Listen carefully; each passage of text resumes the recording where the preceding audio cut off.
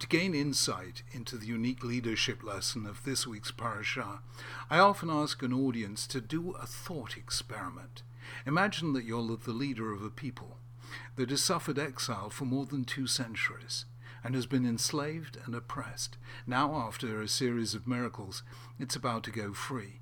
You assemble them and rise to address them. They're waiting expectantly for your words. This is a defining moment they will never forget. What will you speak about?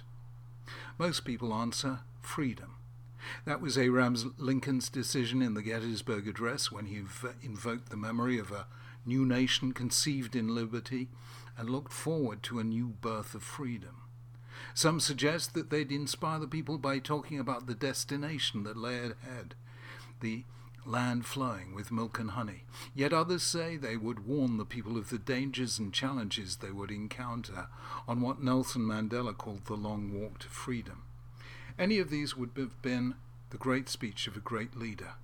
But guided by God, Moses did none of these things. That's what made him a unique leader. If you examine the text in Parashat Bo, you will see that 3 times he reverted to the same theme: children, education, and the distant future. When your children ask you in the future, what do you mean by this right, you shall say, etc. You shall teach your child on that day. When your child asks you in future, saying, what does this mean, you shall say to him so and so. 3 times. Children, education, the distant future. Now, this was one of the most counterintuitive acts in the entire history of leadership. Moses didn't speak about today or tomorrow. He spoke about the distant future and the responsibility of parents to educate their children. He even hinted, as Jewish tradition understood, that we should encourage our children to ask questions so that the handing on of the Jewish heritage wouldn't be a matter of rote learning but of active dialogue between parents and children. So Jews became the only people in history to predicate their very survival on education. The most sacred duty of parents is to teach their children. Pesach itself became an ongoing seminar in the handing on of memory. Judaism became the religion whose heroes were teachers and whose passion was study and the life of the mind. The Mesopotamians built ziggurats, the Egyptians built pyramids, the Greeks built the Parthenon, the Romans built the Colosseum. But Jews built schools. That's why they alone, of all these great nations, continue to survive, alive and strong, still carrying on their ancestors' vocation, their heritage intact and undiminished. Moses' insight was profound.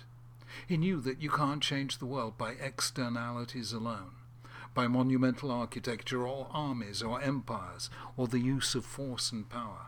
How many empires have come and gone while the human condition remains untransformed and unredeemed? There's only one way to change the world, and that's by education. You have to teach children the importance of justice, righteousness, kindness, and compassion. You have to teach them that freedom can only be sustained by the laws and habits of self-restraint. You have to continually to remind them of the lessons of history. Avodim hayinu lefarav b'Mitzrayim. We were slaves to Pharaoh in Egypt, because those who forget the bitterness of slavery eventually lose the commitment and courage to fight for freedom. And you have to empower children to ask, challenge, and argue. You have to respect them if they are to respect the values you wish them to embrace. This is a lesson most cultures still haven't learned after more than 3,000 years. Revolutions, protests, and civil wars still take place, encouraging people to think that by removing a tyrant or having a democratic election, that will end corruption, create freedom, and lead to justice and the rule of law. And still, people are surprised and disappointed when it doesn't happen. All that happens is a change of faces in the corridors of power. In one of the great speeches of the 20th century, a distinguished American justice, Judge Learned Hand, said, "I often wonder whether we do not rest our hopes too much upon constitutions, upon laws, and upon courts. These are false hopes. Believe me, these are false hopes. Liberty lies in the hearts of men and women. When it dies there, no constitution, no law, no court can save it, No constitution, no law, no court can even do much to help it. What God taught Moses was that the real challenge doesn't lie in gaining freedom, it lies in sustaining it, keeping the spirit of liberty alive in the hearts of successive generations. That can only be done through a sustained process of education, nor is this something that can be delegated away simply to teachers and schools.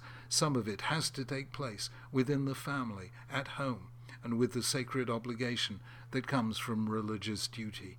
No one ever saw this more clearly than Moses, and only because of his teachings have Jews and Judaism survived.